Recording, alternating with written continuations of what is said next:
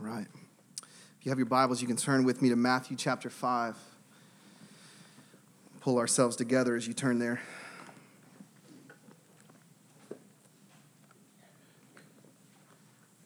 I do want to make one note for us as you turn your Bibles. We have these out at the Connect table. These are invitation cards to our Easter gathering this year. We're just about a month away from Easter, which is crazy. And this year we've never done this before, but we are going to be having 2 worship gatherings on Easter this year.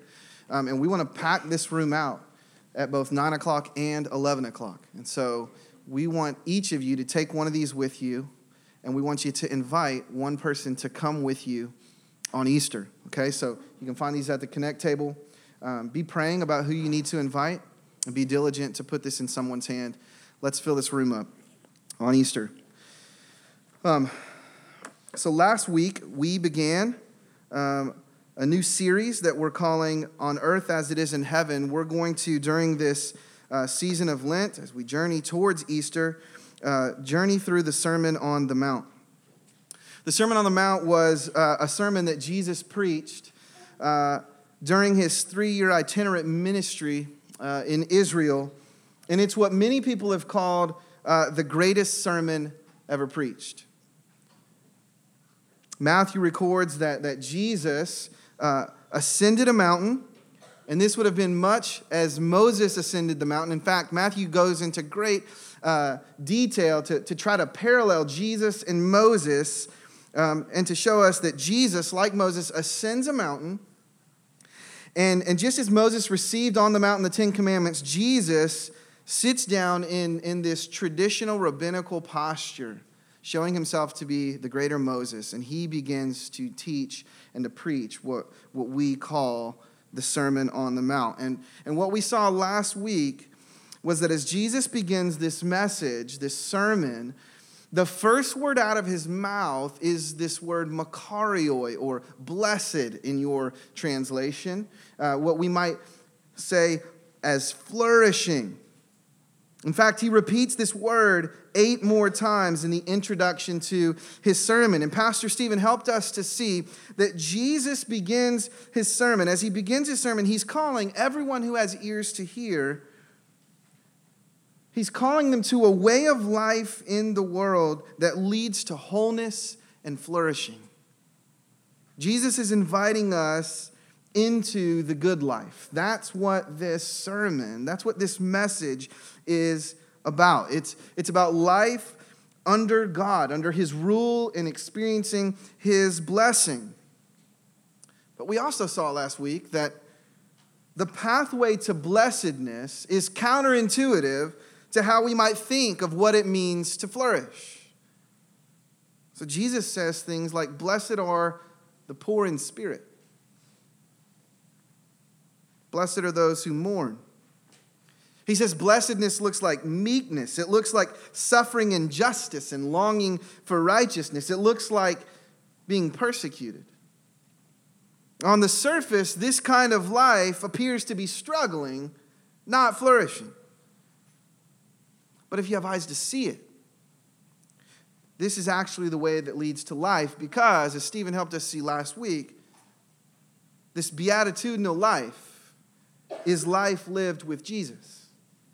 Right? The Beatitudes describe the person and the work of Christ himself, and they're inviting us into life with him. And so when we embrace this life, we experience Jesus' presence. And to be with Jesus is what it is to flourish. That is flourishing. Secondly, the Beatitudes point us forward to this great future reversal that will happen on the last day when God will turn the world right side up. In other words, the life that Jesus is describing, though it leads to suffering in this life, at the end of our suffering, there's flourishing, because God is going to right all wrongs.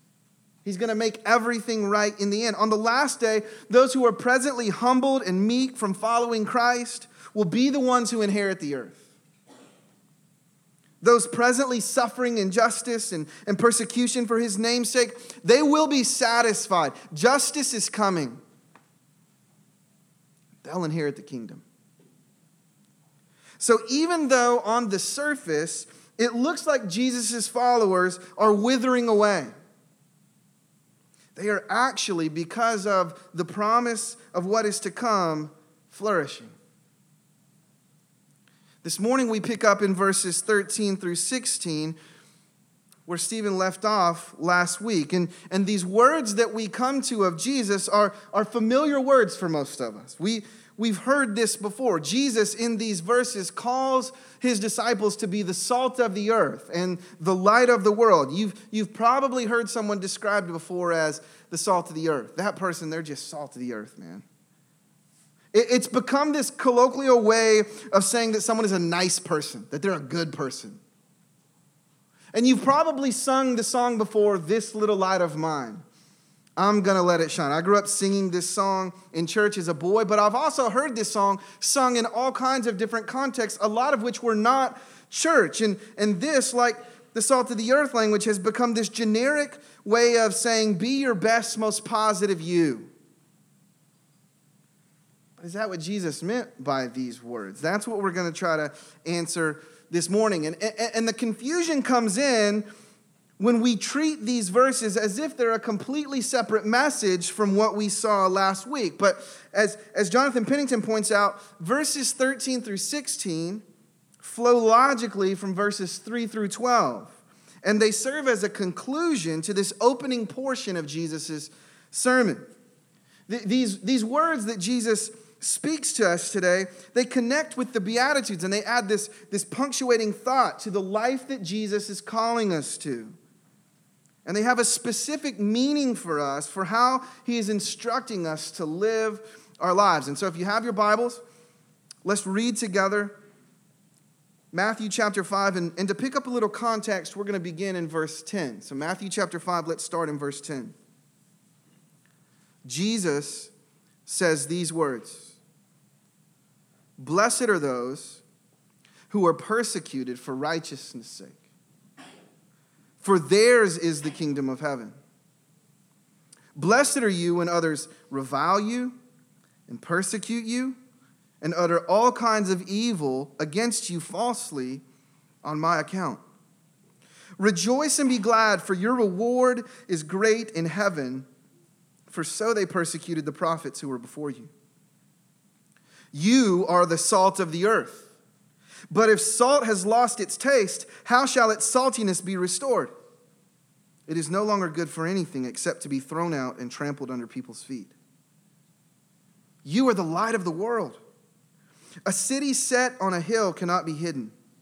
Nor do people light a lamp and put it under a basket, but on a stand, and it gives light to all in the house. In the same way, let your light shine before others, so they may see your good works and give glory to your Father who is in heaven." This is the word of the Lord. If we can, let's pause and just ask for the Lord's help as we dive in together. Father, as we come to your word, we ask for your help. We ask that your Spirit would help us to understand these words that you spoke, that you would illuminate our minds, but God, that you would also grant us soft-soiled hearts to receive this word and to walk in obedience. Lord, we want our lives to be salty. We want our lives to be bright. We want them to shine in the world. So God, help us to hear what you're saying to us and to walk in it. We pray in Jesus' name. Amen. So this morning we're going to take a deep dive into these words of Jesus. And one of the things that I hope you walk away with today is a sense of awe at how multi-layered God's word is. There's so much packed into these words, these verses that we're unpacking this morning. And while the basic idea will quickly emerge, there's depth to what Jesus is saying. And so I want you to buckle up, and we're gonna go, and we're gonna try to go quickly. Okay?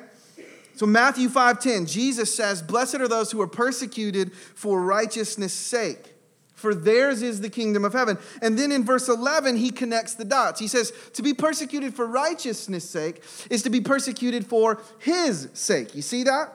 Blessed are those who are persecuted for righteousness' sake. And then in verse 11, blessed are you when people revile you and persecute you and say all things falsely about you for my sake, on my account. So suffering and persecution are being tied to being Jesus' disciple and living for him.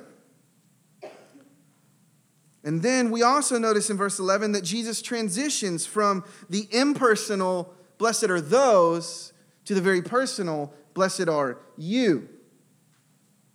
He's making an emphatic and a climactic point. He's building this thing to a crescendo, right? Blessed are you when others revile you and persecute you. If you have ears to hear, Jesus is talking to you. And what's interesting is that this you continues in verses 13 through 16, which is a clear indication that what Jesus was saying in 11 and 12 carries into 13 through 16. They tie directly, they link thematically. So this idea of persecution connects to this idea of being salt and light. Jesus has just told his disciples that their living for the kingdom is going to result in persecution. This is how the Beatitudes end. Hey, this is going to result in being persecuted for righteousness' sake. It's going to result in people reviling you and saying false things about you. It's going to result in you suffering for my sake. So the disciples are hearing this, but who wants to suffer persecution, right? When they hear Jesus speak these words, the temptation might be to think that there is a way for them to live in this life as Jesus' disciples and to avoid the persecution point. To go about their lives in such a way that they simply blend in with the world. And so Jesus follows up this exhortation to embrace persecution and to see it actually as a blessing by exhorting his disciples to go out into the world boldly.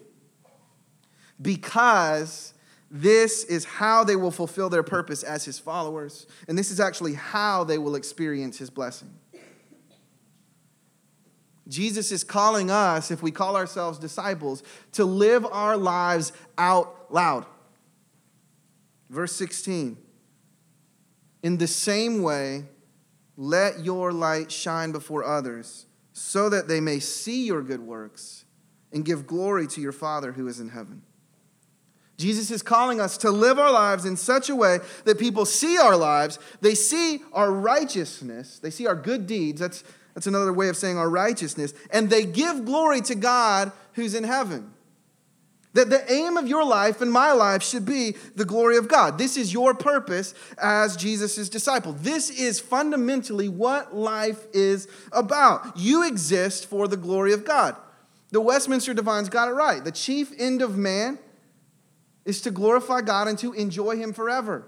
You exist for the glory of God. Jesus is calling you to live your life in such a way that people give glory to God as a result of how you live. And tying this back to last week, living this way is the pathway to flourishing. Do you want your life to count? Do you want to have a sense of wholeness, of blessedness in your life? This is how. Despite the danger of persecution, you will never experience what life is truly about outside of being Jesus' disciple and living for the glory of God. That's what Jesus is saying here. This is how we experience the good life. And to illustrate what this looks like, Jesus uses two metaphors. He says that disciples are to be like salt and disciples are to be like light. You're the salt of the earth and the light of the world. Now, a lot of ink has been spilled trying to explain and figure out exactly what it means to be salt and light. In fact, one theologian I read pointed out that there were at least 11 distinct uses of salt in the Old Testament. So How exactly do we get at what Jesus is saying in this passage? There are a few common ideas that kind of rise to the top. One idea is that this language of salt is being associated with purity. Salt was used as a cleansing agent. People would use it to clean their hands. And so maybe Jesus is getting at this idea of purity. Salt was also associated with purity because of its white color, similar to snow or wool. And so if we understand it this way, what Jesus is saying is that he's sending us out into the world to have a transformative and cleansing effect on the world. Others think that the main idea here is a preservative, that salt was a preservative. Salt would be used in ancient times to preserve meat and other foods. They didn't have refrigerators. They didn't have ice boxes. And so what they would do is they would cure meats with salt, right? And the salt would preserve the meat. And so if we take it this way, the disciples are being sent out into society as preservers of society. As we live under the rule and the reign of God, as we advance his kingdom, the world is kept from moral decay. The presence of Christians in the world ought to have this preserving effect on those around us. As we share the gospel message, people are saved from God's judgment. They're preserved. Their souls are preserved. One last common idea here is that salt was used for flavoring.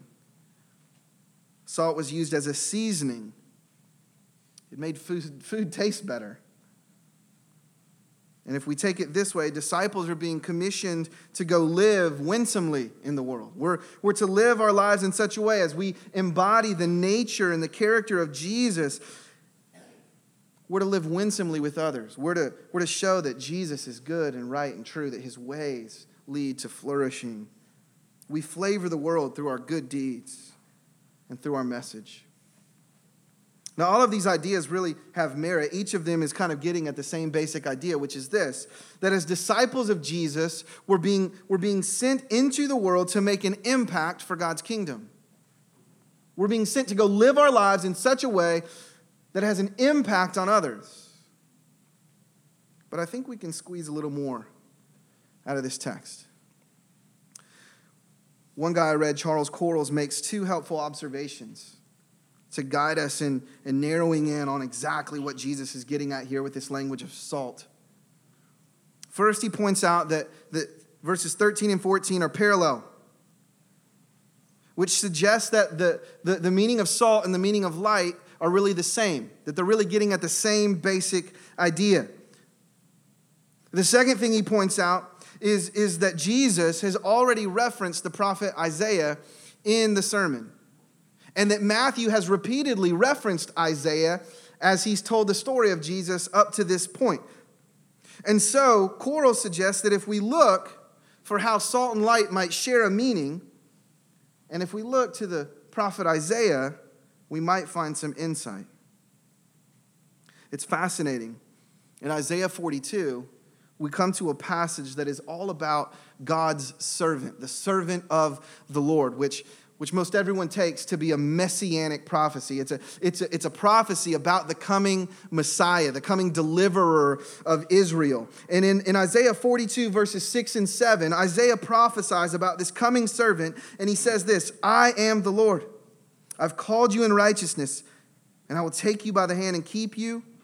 I will give you as a covenant for the people, a light for the nations, to open the eyes that are blind, to bring out the prisoners from the dungeon, from the prison, those who sit in darkness."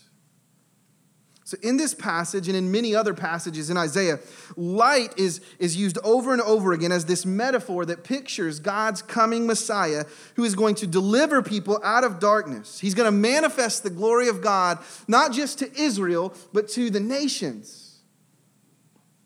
And Isaiah combines this language of light, with the language of covenant. I give you as a covenant to the people. In other words, through God's servant, through this coming Messiah, this coming deliverer, a new covenant is going to be enacted, which will result in the nations being brought into God's family. And this idea of enacting a covenant is where salt and light overlap in meaning. Because one of the major uses of salt in the Old Testament was in a covenant sacrifice. It was in the covenant ritual. Salt was often added to covenant sacrifices as a symbol of permanence. So let me give you a few examples. Leviticus 2:13. You shall season your grain offerings with salt, and you shall not let the salt of the covenant with your God be missing from your grain offering. With all your offerings you shall offer salt. Numbers 18, verse 19. All the holy contributions that the people of Israel present to the Lord I give to you, and to your sons and your daughters with you as a perpetual due. It is a covenant of salt forever before the Lord for you and for your offspring with you. So one commentator explains that a covenant of salt means an eternal covenant. And this is so because salt was something that could not be destroyed by fire or time or any other means in antiquity. The addition of the salt to the offering was a reminder that the worshiper was in an eternal covenant relationship with his God. So salt conveys this idea of eternal covenant. And light pictures the result of that covenant. That those in darkness will be liberated. The nations will be brought into God's family. And so if we put these ideas together, the disciples of Jesus are being sent out as messengers of a new and lasting covenant that has come through Jesus. Jesus is the servant of the Lord that Isaiah is talking about. He's the one that has come to liberate those in bondage, to light up those who are in darkness. He is going to set the captive free through his life and death and resurrection. He is enacting a new covenant that is going to welcome the nations in by faith in him. Jesus is the way of salvation for all who believe in him. And as his disciples, we're being sent out as heralds and ambassadors of this message. We are sent to proclaim. Jesus is saying to us this morning, you are the salt of the earth. You are the light of the world. He is sending us to go proclaim the good news that God's new covenant, his everlasting covenant, has come through him. And the time of liberation and rescue has dawned. The blind will see. The prisoners will be set free. The light will shine for nations in darkness. Behold, the days are coming, declares the Lord, when I will establish a new covenant with the house of Israel and the house of Judah. Not like the covenant I made with their fathers on the day when I took them by the hand to bring them out of the land of Egypt.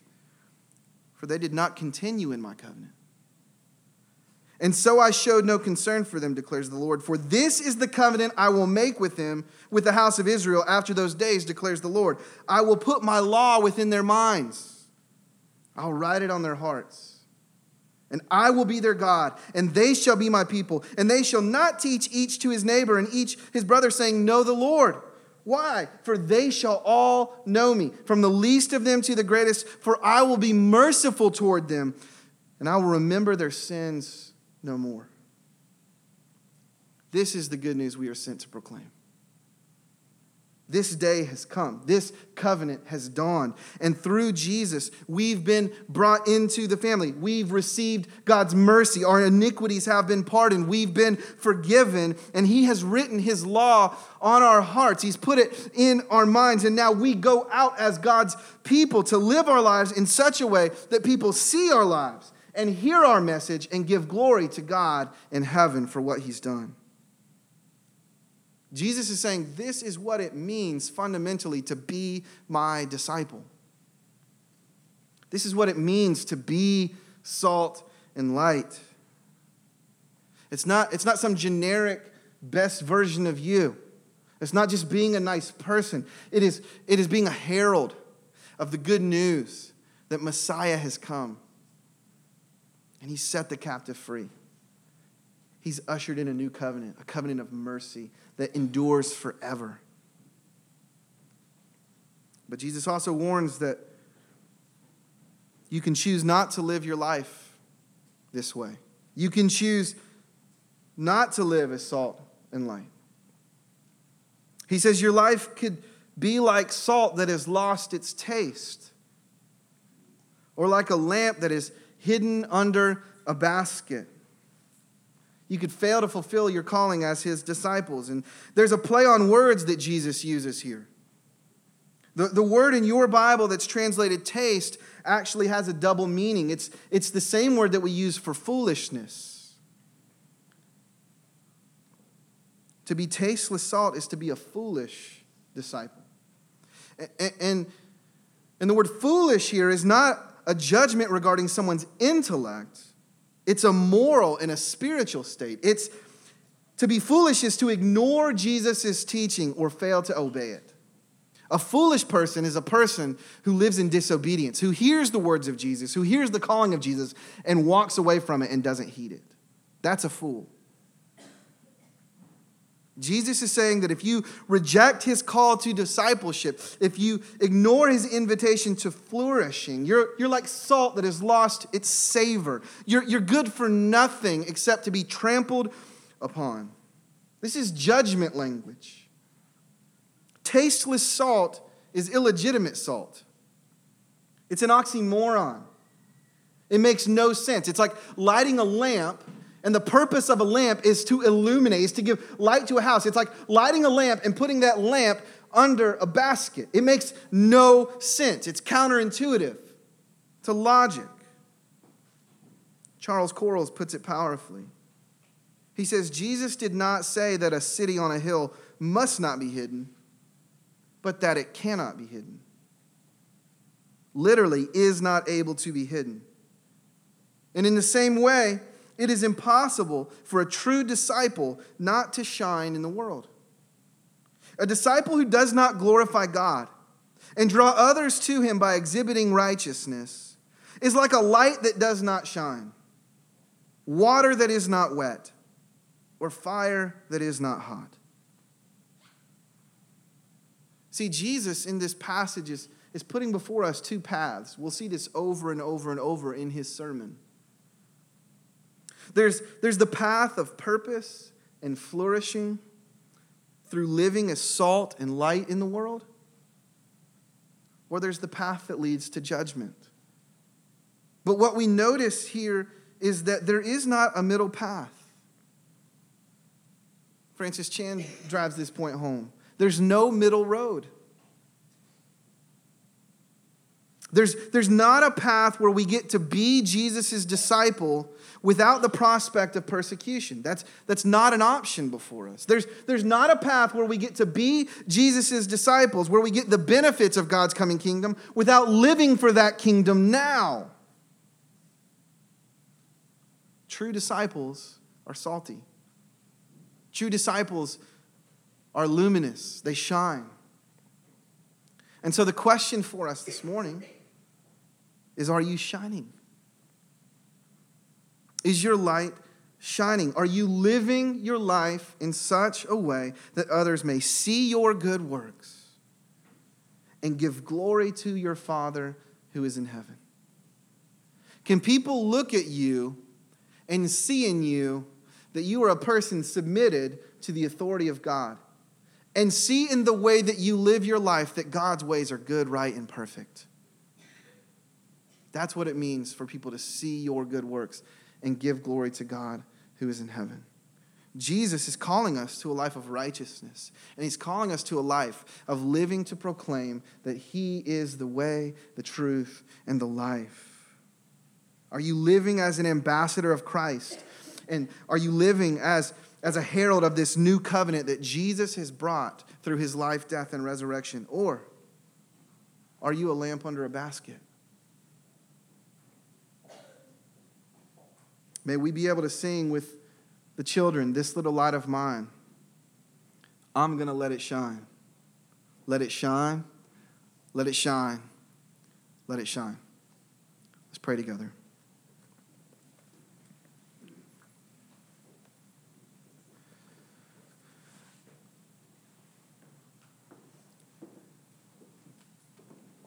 Lord, I pray that for each of us this morning, we would be able to say that we are truly lights in a dark world, that we aren't salt that is lost its taste, its savor, but that, God, we would truly be your disciples. And so, God, for those who perhaps this morning are here and feel like their light is awfully dim, I pray that you would encourage them that you're not in the business of snuffing out flickering wicks, but that your desire and your delight is to fan the flame in each of us. Lord, we pray that by your Spirit you would embolden us to live for you. God, give us faith to believe that your ways truly are the good life, that you're calling us to flourishing and wholeness. You're calling us to purpose and meaning. Lord, help us to grab hold of that by faith and help us to live boldly for you in a world that desperately needs the good news that, Jesus, you have come. You've come to set free those who are in bondage. You've come to give sight to the blind.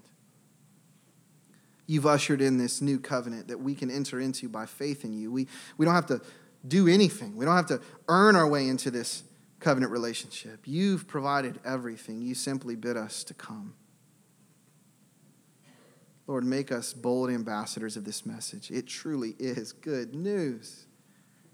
And Jesus, you are abundant life. Lord, make us bright. Make us salty. We pray in Jesus' name. Amen.